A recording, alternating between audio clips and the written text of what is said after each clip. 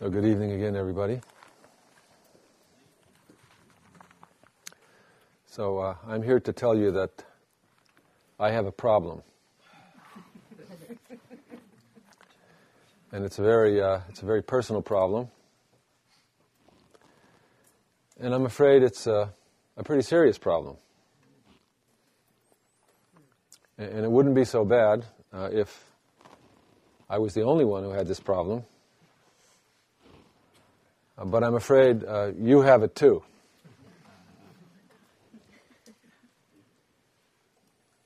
And my problem is that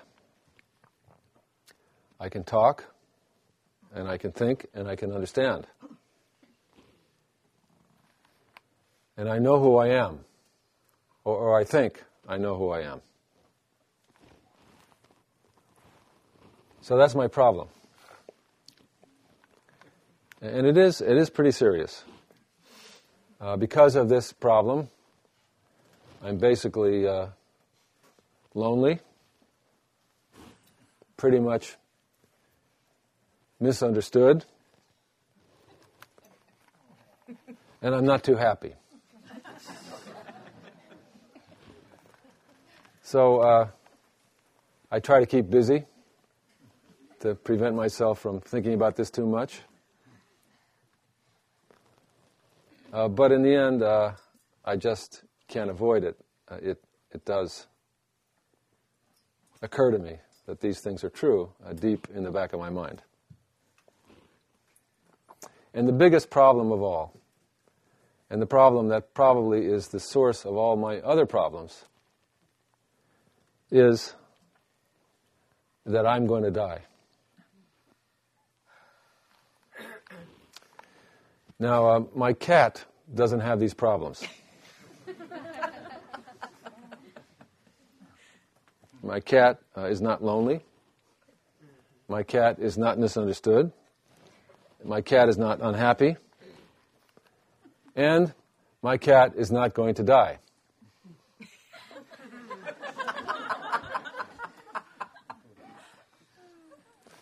Now, my cat is pretty old. So probably she's going to, at some point, begin to feel poorly. And then maybe she'll have some pain and she'll be pretty stoical with her pain. And then maybe she'll become increasingly weak. And then she'll lie down and go unconscious, and then her bodily functions will all shut down. But she won't die. Because only you and I can die and be unhappy and feel alone and misunderstood, because we can talk and we can think and we can look into one another's faces and feel as if we understand or don't understand. You and I have theories about our lives, about who we think we are, about what we think we want, about what we think is meaningful or not meaningful. And my cat has no such theories.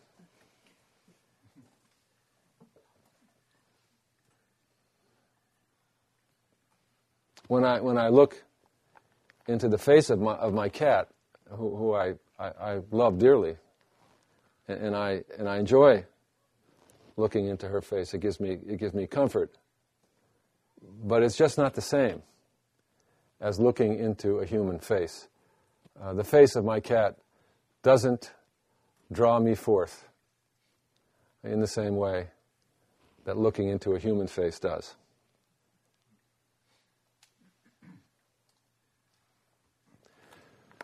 So this is a pretty serious problem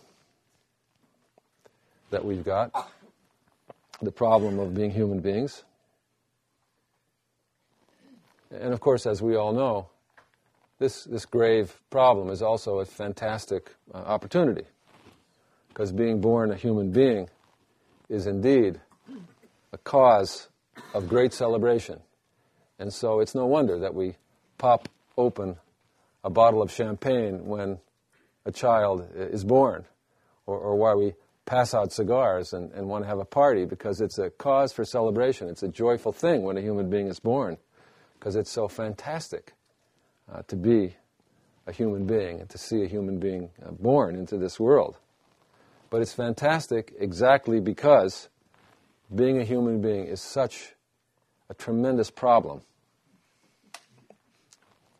And if you're willing to embrace the problem as it actually is, seeing it at its depth and accepting it without trying to avoid it or prevent it or fix it somehow, pretending it's not there, distracting yourself as we so often do, if you are willing to face it at its depth and embrace it, then you can really appreciate what a celebration it is to be a human being.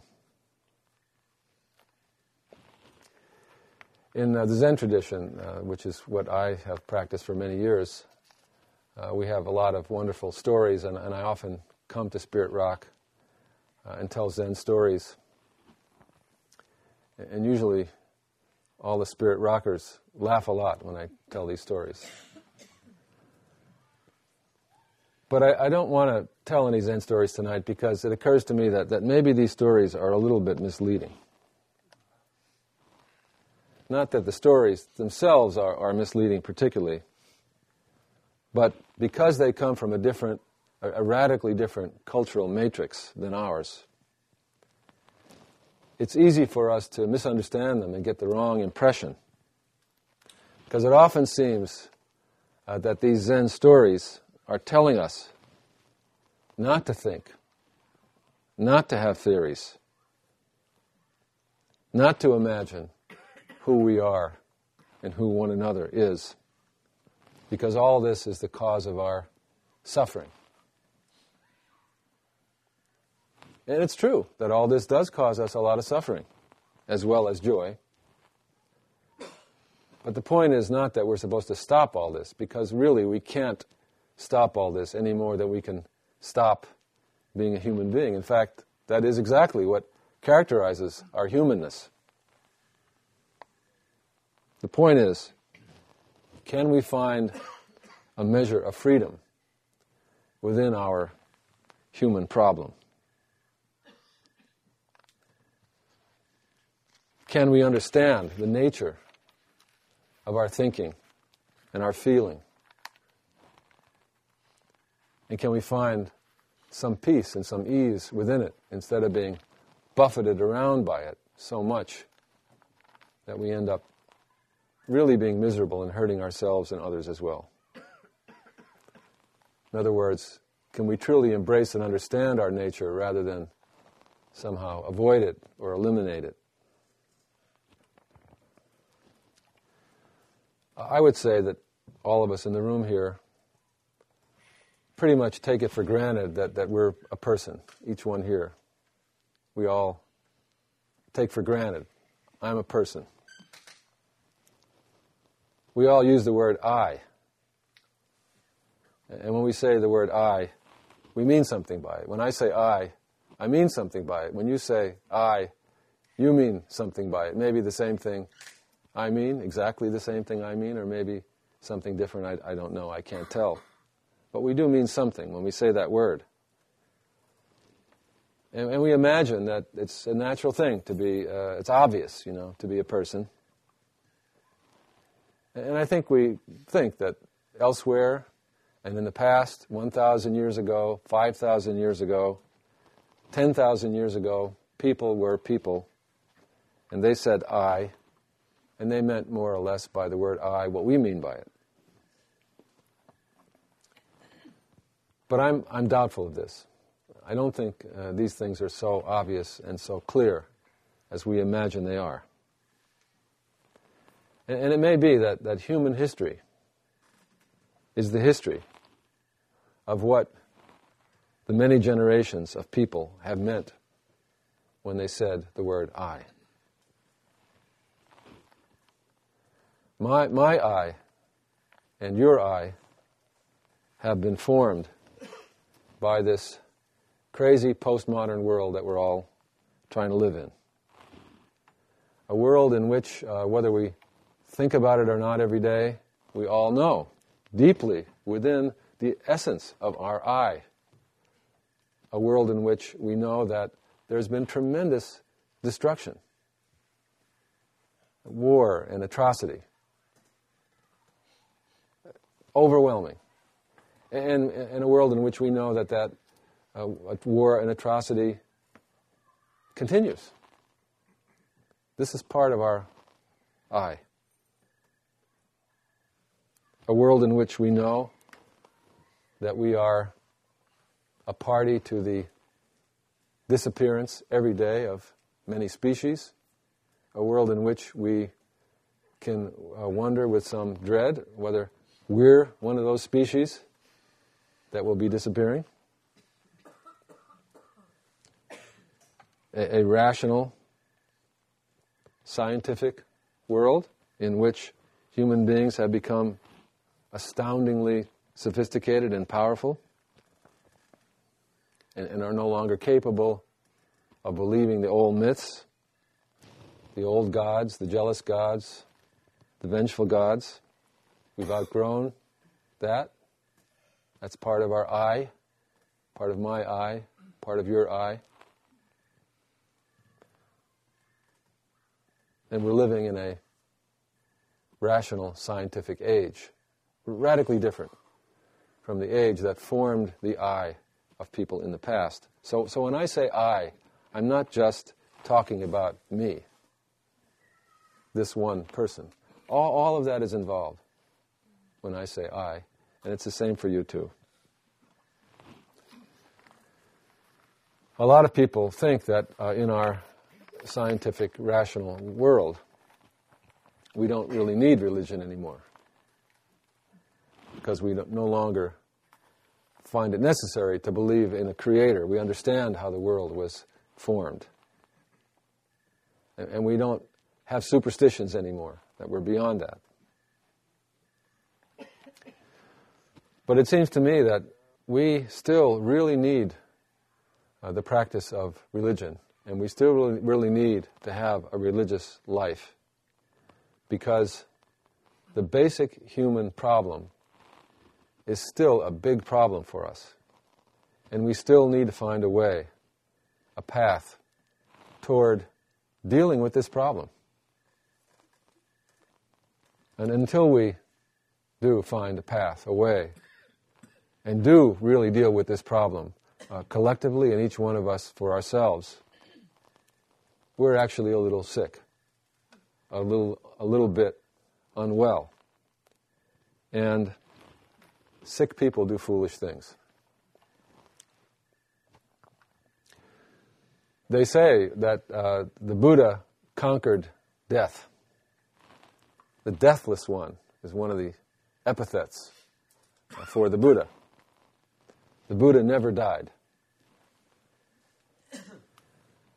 Even though it's clearly stated in the sutra that the Buddha's body became lifeless and was burned on a funeral pyre, it still says the Buddha didn't die. Instead, he entered parinirvana, which is not the same as death. To enter parinirvana means to completely embrace the human problem. And because the Buddha could see and fully embrace the human problem without avoidance, without fooling around, without fooling himself, he is said to have conquered death, not to have died, but rather to have entered a realm of peace and joy. So the end of the Buddha's life was not a tragedy or a cause for sorrow. It was a cause for joy and celebration. And I don't know if you've ever seen a traditional depiction of the Buddha's parinirvana, but traditionally he's depicted as a very large figure lying on his side peacefully, and all around him you see the various creatures. We were just in the Freer Gallery in Washington, D.C., and we saw a beautiful scroll like this, and typically the animals, there are many animals always all around the Buddha, and they're all crying. And there are many monastics surrounding the Buddha, and they're crying too. But the bodhisattvas surrounding the Buddha are smiling joyfully and happy because they understand that the Buddha didn't die, that he fully embraced the human problem, and he entered a state of joy and peace.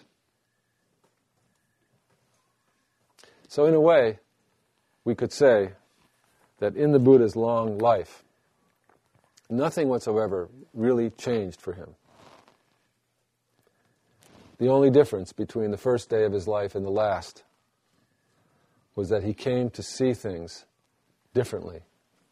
He came to feel things differently. It was the same things, but he came to see them and feel them radically differently. And that made all the difference for his life. So, I think this is what we're all here trying to do, whatever our initial intentions that brought us. In the end, we're all here, really, because we know, somehow, that we have this really grave human problem, and we know that we've got to do something about it, because no one avoids it. It catches up to us all eventually. So this is why we come here. We come to enter the silence, however uncomfortable it may make us feel sometimes. We come to enter the silence, to return to the silence of the heart. I think we all understand that the heart knows its nature. If only we could come close enough and become silent enough, we would feel it. So we're here, whatever we think we're doing here, to find a way to embrace fully our human problem. The practice of meditation is to be faithful to the body, faithful to the breath, to return over and over again to the present moment of our sitting here, and then we extend it, returning to the present moment of our standing, of our walking, of our working, of our sleeping, of our waking, to come back to the silence of the heart and to train ourselves on our meditation cushion to know what that feels like.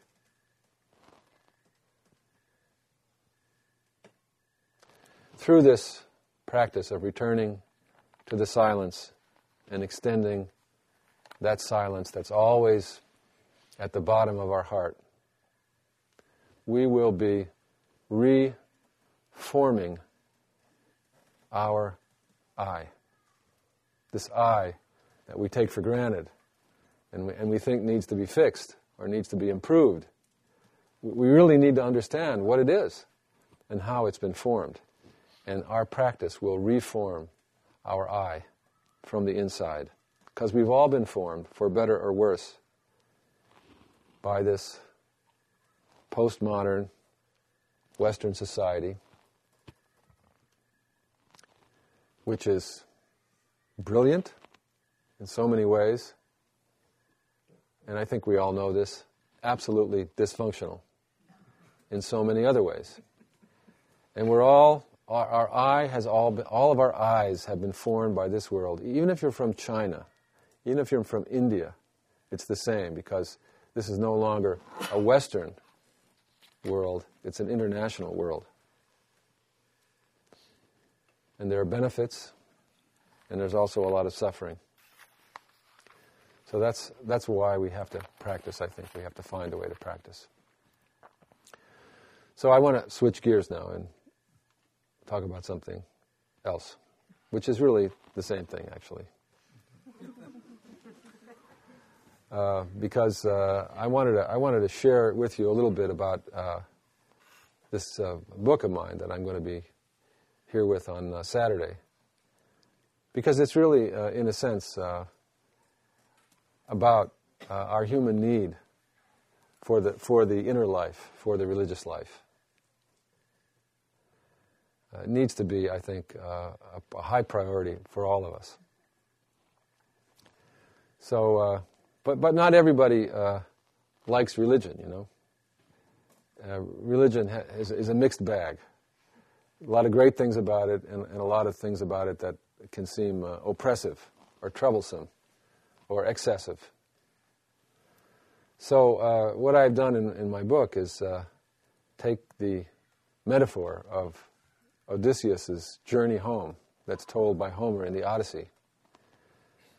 And I've said, what would it be like if we understood this journey, this ancient journey, this ancient metaphor that survived all these thousands of years for a reason? Why did it survive?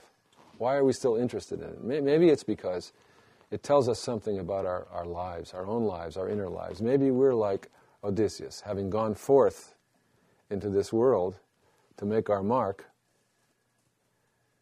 we want to come home. And that's a life's journey, to go forth and to come home.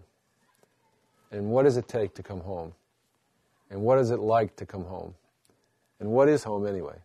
Can we read the Odyssey and discover that? So that's what I do. I propose a reading of the Odyssey and a discussion of the spiritual path, not based on any religious text, but on the Odyssey.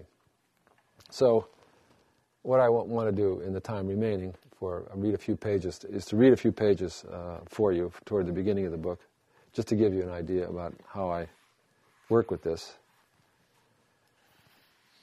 And give you something to think about at the end.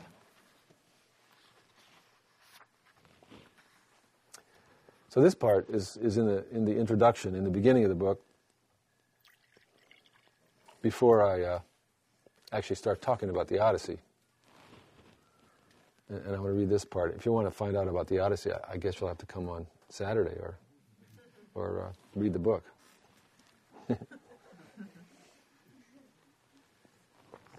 But this part, I think, maybe you'll be able to see that it kind of resonates with what I was saying in the beginning, and that's why I've chosen this part. And it's called The Sea of Stories. Our lives are full of stories. They're inundated by them.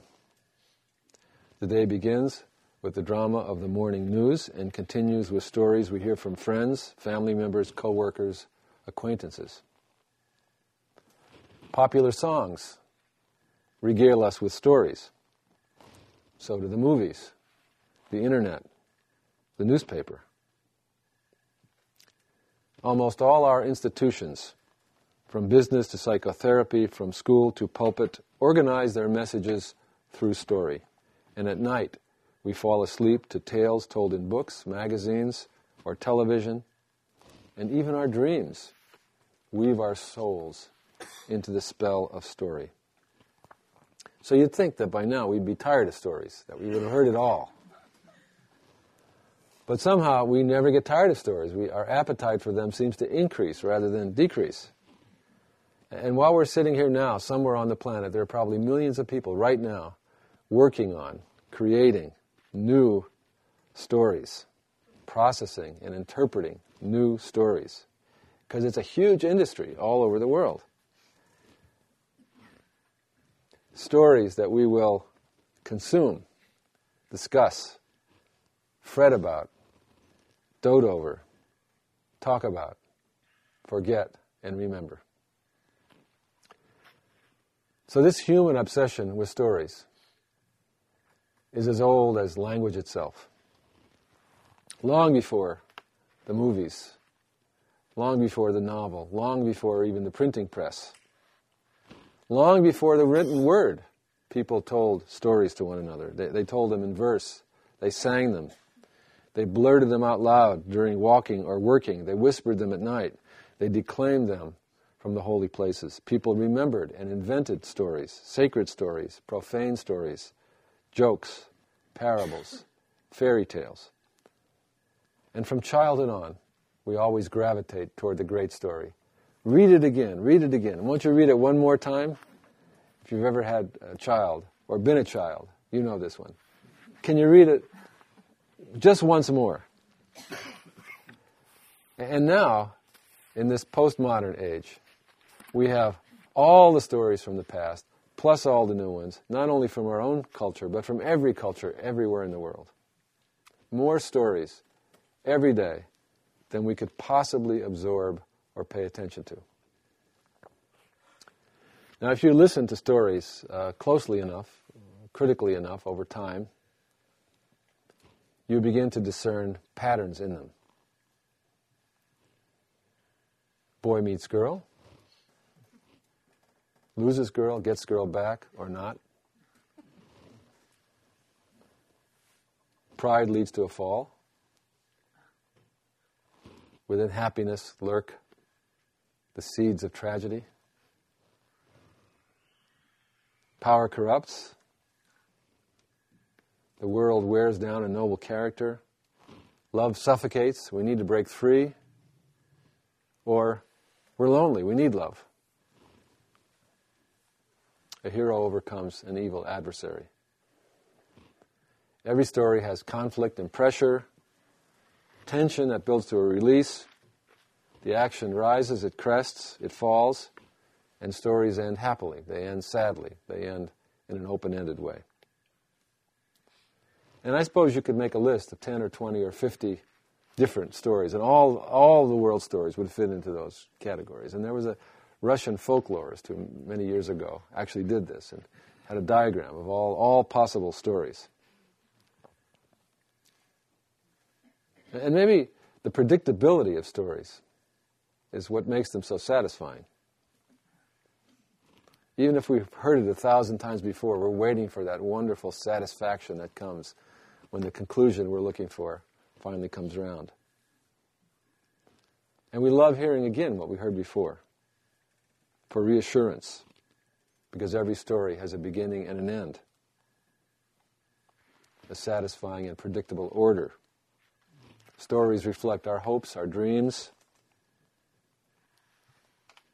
our fears. Just as we don't tire of looking at ourselves in the mirror, even though we're pretty sure what we're going to see, we never get tired of stories, no matter how repetitive they may be. Through stories, we can experiment with our lives without all the bad consequences. Through stories, we share the human drama, of which our own life is but a small reflective sliver. But stories can also be enormous distractions. Immersed in the latest soap opera on television, in the newspaper, on the tabloids, or in the lives of our friends, we can avoid tending to what's real in our own life, to the truth and challenge of our living, or to the real horrors and the real joys of this world. Many centuries ago, the Buddha noticed with compelling acuity the way in which absorption in stories, especially our own personal stories, could, and usually did, function as an avoidance mechanism to disastrous effect. Immersed in the passion of the tale, we forget who we are, what we are, and heedless of our patterns of thought and behavior, we go on suffering, driven and unexamined lives, hurting ourselves and others in the process. And this is really why the Buddha devised the doctrine that he called non-self or no self,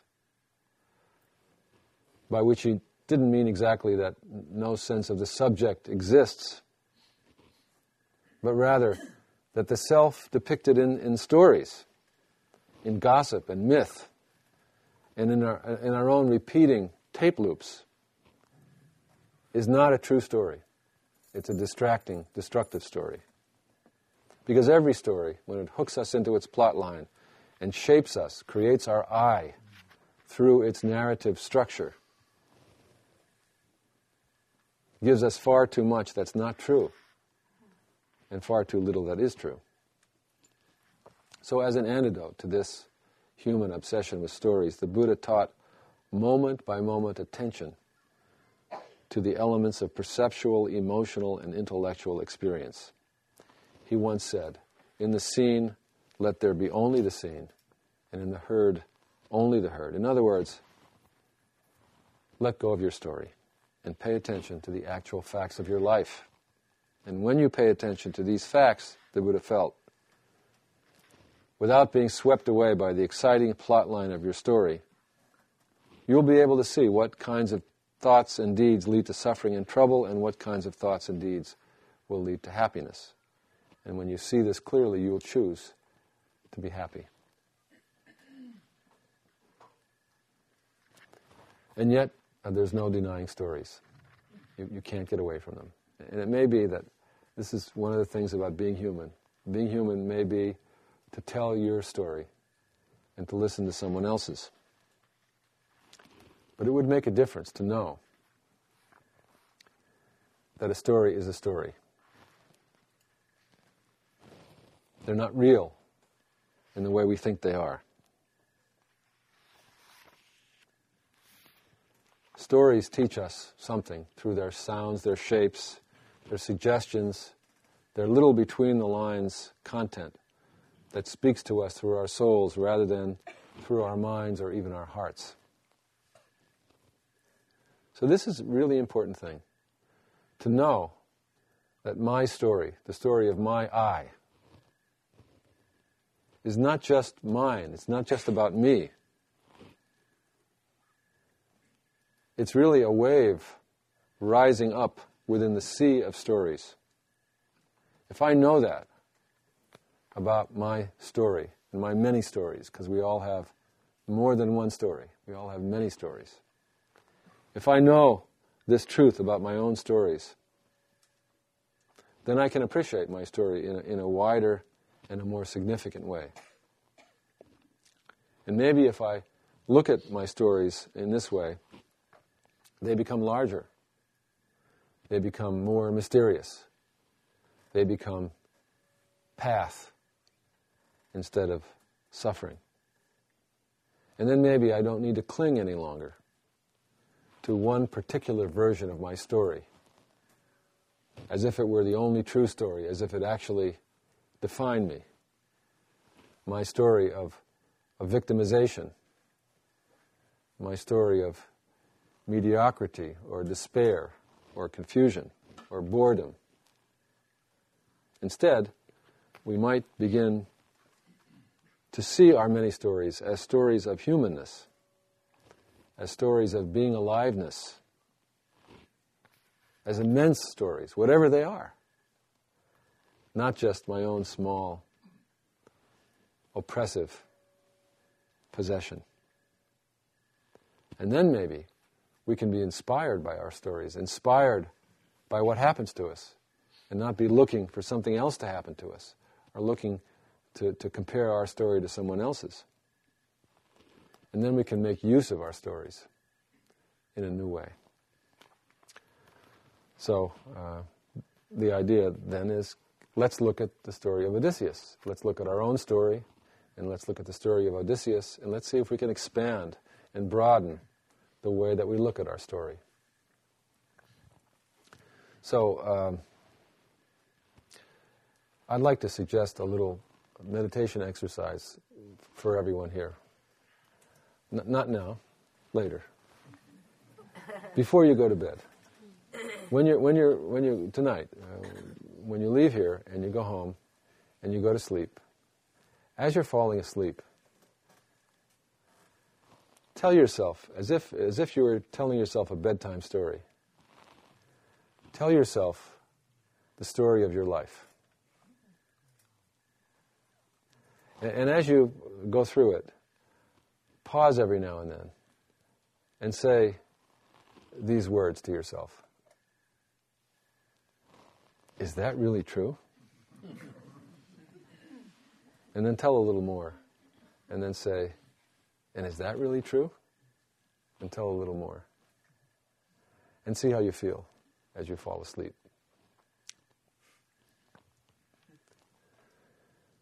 Okay, so I didn't want to go through that little exercise now because I think it'll be better if you do it while you're half asleep and falling asleep. But also because I wanted to allow about 10 minutes in case there's some question or conversation that we should be having.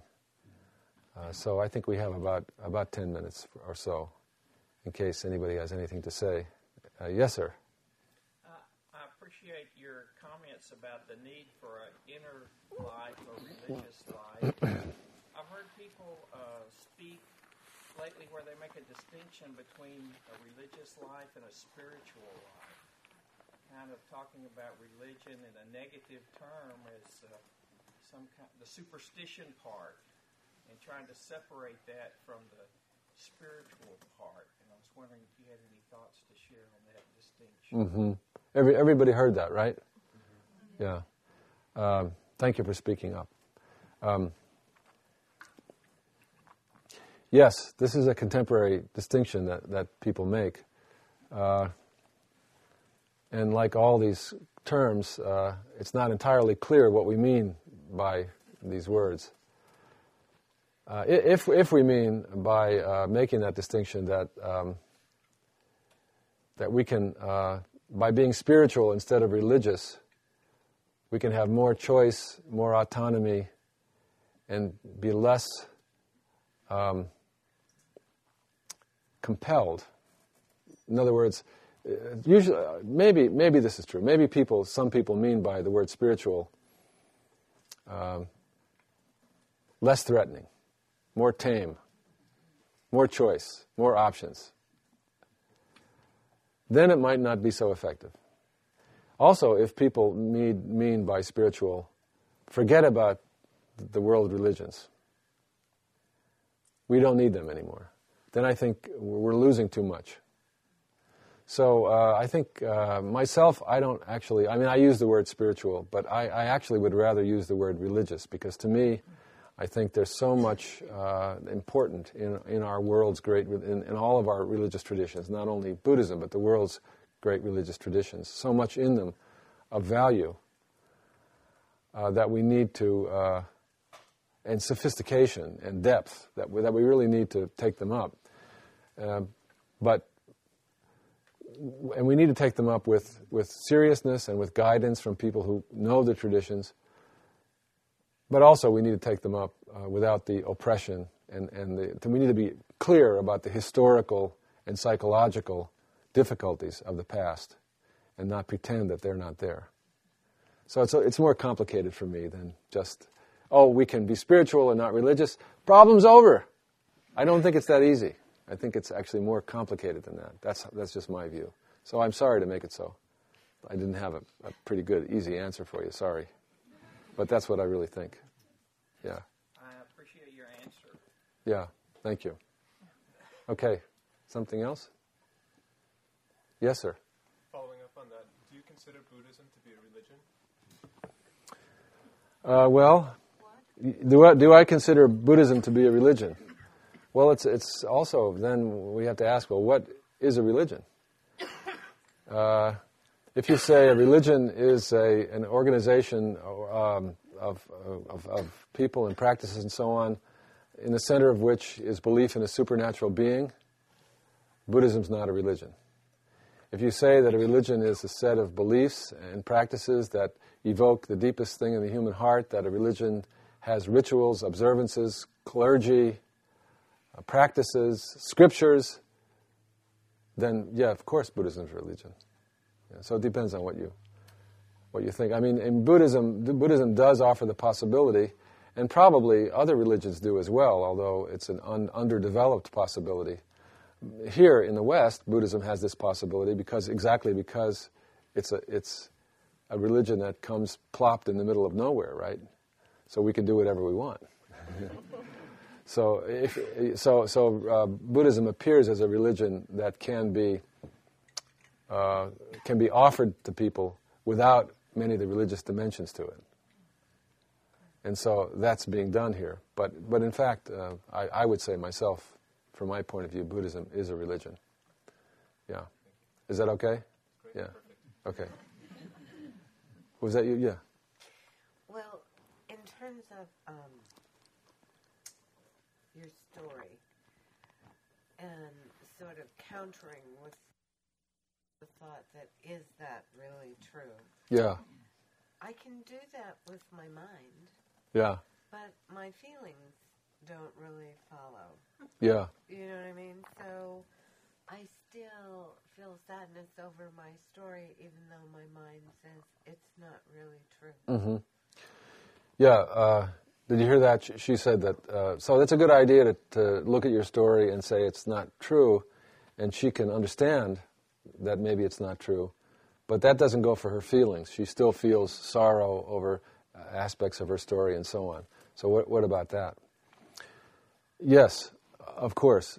It's more than just a trick thought that we can have, or you heard me say this, therefore now your whole life is different. I don't think so. No. It's a beginning. That's the beginning. The beginning is when we say to ourselves, let's say for argument's sake that our story involves within it a lot of sorrow and a lot of suffering. So we have to ask ourselves, is it necessary? Is this the only way for me to look at my life? Is this the only way to be with what's happened to me? Is it the case that one must feel sorrow, grief, being stuck, or whatever difficulties we have in relation to our story? Is that the only option? Or is there a way to reframe our story? And if we start from there and we say, there must be a way, I want to find a way, then we're beginning a process that's deep and thorough, that will change the way we feel. Not in 5 minutes, not in coming to one Dharma talk, but yes, for sure, if you embark on a spiritual path with diligence and effort over time, you will confront the difficult emotions in your heart, and you'll work with them, and you'll come to understand them differently, and things will change. But first you have to think that's possible. First you have to feel like it's possible and it's worth the effort that I might put into it. And then, you don't have to make a lifetime commitment to it. You just have to say, let's test this out, and let's try this, and let's see what happens. And then keep going as you find that it makes a difference and that it works. So, spiritual practice, there's only one place that you can start. And that's the place where you are. So you really have to be honest about what's going on with you, what you're feeling, what has happened, what your condition is. You really have to be willing to be almost brutally honest, no fooling around. This is what's really happening with me. These things happened. This is how I feel. This is my condition. And you really have to look deeply and seriously at your condition. And it's based on that condition and your honest willingness to look at it that you can begin to change. Slowly by slowly, rolling up your sleeves and being determined to go forward with some sense that it's possible. So for anybody in the room that I'm directly speaking to, not just you, but probably more than one person, I want to encourage you to really test out this proposition. Because I know for sure that it's not necessary for us to suffer in the way that we're suffering. Maybe it has been necessary up to now to bring us to this point where we're ready to bring peace to our lives. But it's not necessary for us to go on that way. And that's really the truth, but you have to find that out for yourself. Yeah. Yes, sir.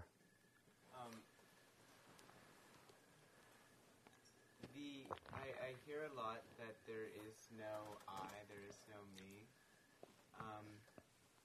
And from a very, I guess, from one standpoint, I understand that. I understand that every moment I'm a different person than I was the previous moment, and that no description can really fully capture who I am, because the next second I'm a different person. But it is the one thing that I hear that I find it that I cannot access. I have heard of emptiness, and there have been times that I feel that I have experienced emptiness in meditation, and this is one of the few things that I feel so confused by. Yeah. Did you all hear what he said? No. Some didn't. He's asking about the teaching that he's heard a lot of no self, right? No I. He really finds this hard to accept and deal with. In short, he said more than that. But well, you're in luck. I can help you with that problem. Mostly, I can't help anybody with anything, but with this problem, I can really help you.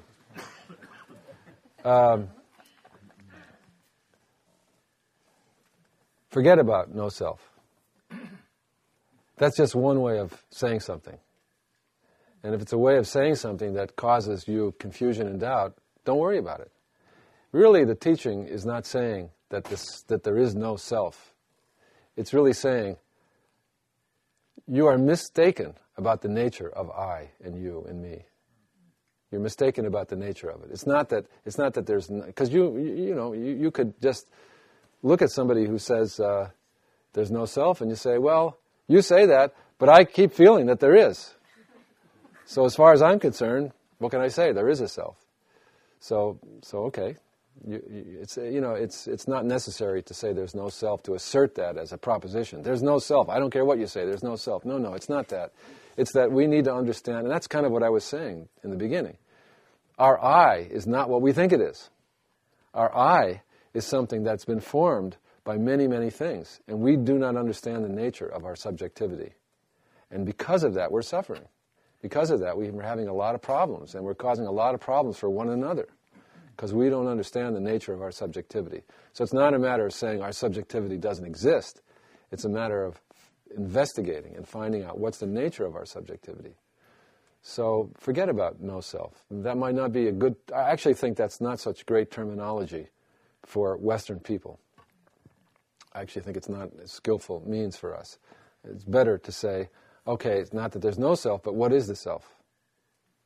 What is the self, actually and truly? What is it? Did I solve your problem? Pointed me in a very helpful direction. Oh, good. We love to be helpful. This is good. Helpful is good. We love it. It makes us feel good. It makes me feel good. So anyway, good luck. I hope that the help will bear fruit. Gee, that's the most good I've ever done, I think. And it's not very much, He didn't even say that. He said maybe. Yeah. As you said, one Dharma talk won't... Yeah, no. I know. Darn. Yeah. I was wondering if you could compare and contrast Zen Buddhism versus Vipassana Buddhism. Compare and contrast Zen Buddhism versus Vipassana. Well, now, which Vipassana are you speaking about? And which Zen Buddhism are you speaking about? Are you speaking about my version of Zen Buddhism or my wife's version of Zen Buddhism? She's over there. And which Vipassana are you speaking about? Jackism or Josephism or Sharonism? So actually, you've given me a tremendously big job here to compare and contrast Vipassana and Zen. Well, Vipassana is an American Buddhist movement that never existed before it was created here in America. And the incredibly brilliant and daring young people who started it, who are no longer young, but were at the time,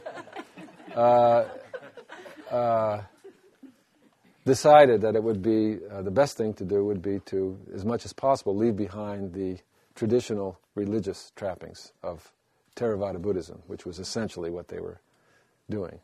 So they did.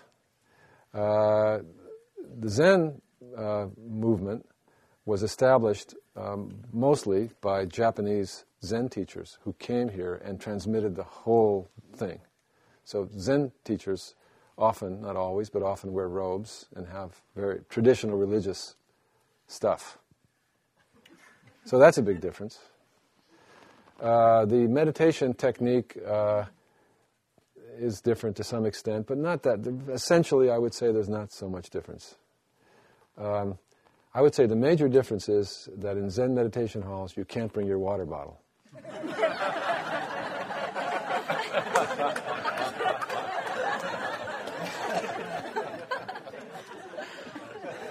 And the fact that I come in here and I don't say to anybody, you can't have that water bottle, shows how broad-minded I am as a Zen person.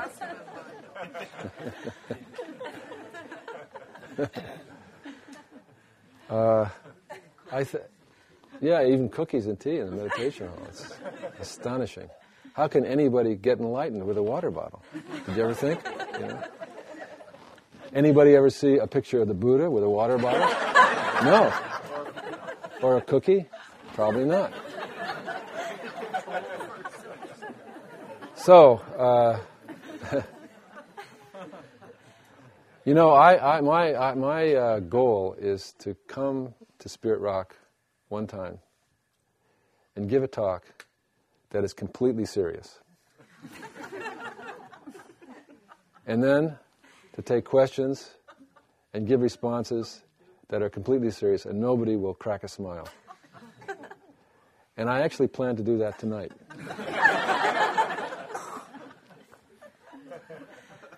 And I want you to know that I hardly ever am funny in Zen retreats. But it's something about Spirit Rock that brings out my jokes. I don't know why. Thank you for coming. I have a few last-minute announcements. And this is important. Next Monday, August 25th, Jack Cornshill will be back. And then it says here, dinner will be served. Now, I don't know if that has to do with Jack being back, or that's just a coincidence. But dinner will be served, Jack will be back. He's the cook. Yeah. It would be a great help if people could assist our volunteers in tonight's cleanup. First, if everyone could help with moving their chairs to the side of the hall. And there's no more to that sentence. That's it. It's not a complete sentence. First, if everyone could help with moving their chairs to the side of the hall. Then, but it doesn't say that. Okay, if you are able to stay longer to help and you're not blocking another car, we would certainly appreciate your help. Please check in with a volunteer or staff person wearing a white badge and ask how you can help. When you leave, if you are heading east to Fairfax, remember, they say this every week, right? Yeah. Every single week they say this. So let's all say it together. 1, 2, 3. Remember to turn right onto Sir Francis Drake, then a left through Woodacre. Okay. And then it says here in boldface, do not make a U-turn. Well, actually, please, it says, please do not make a U-turn on Railroad Avenue. Please remember to look around the hall and in the foyer for items you brought with you. And with those inspiring words, we conclude our evening's entertainment. Please come back to Spirit Rock next weekend and see Jack and tell him I said hello. Good night, everybody.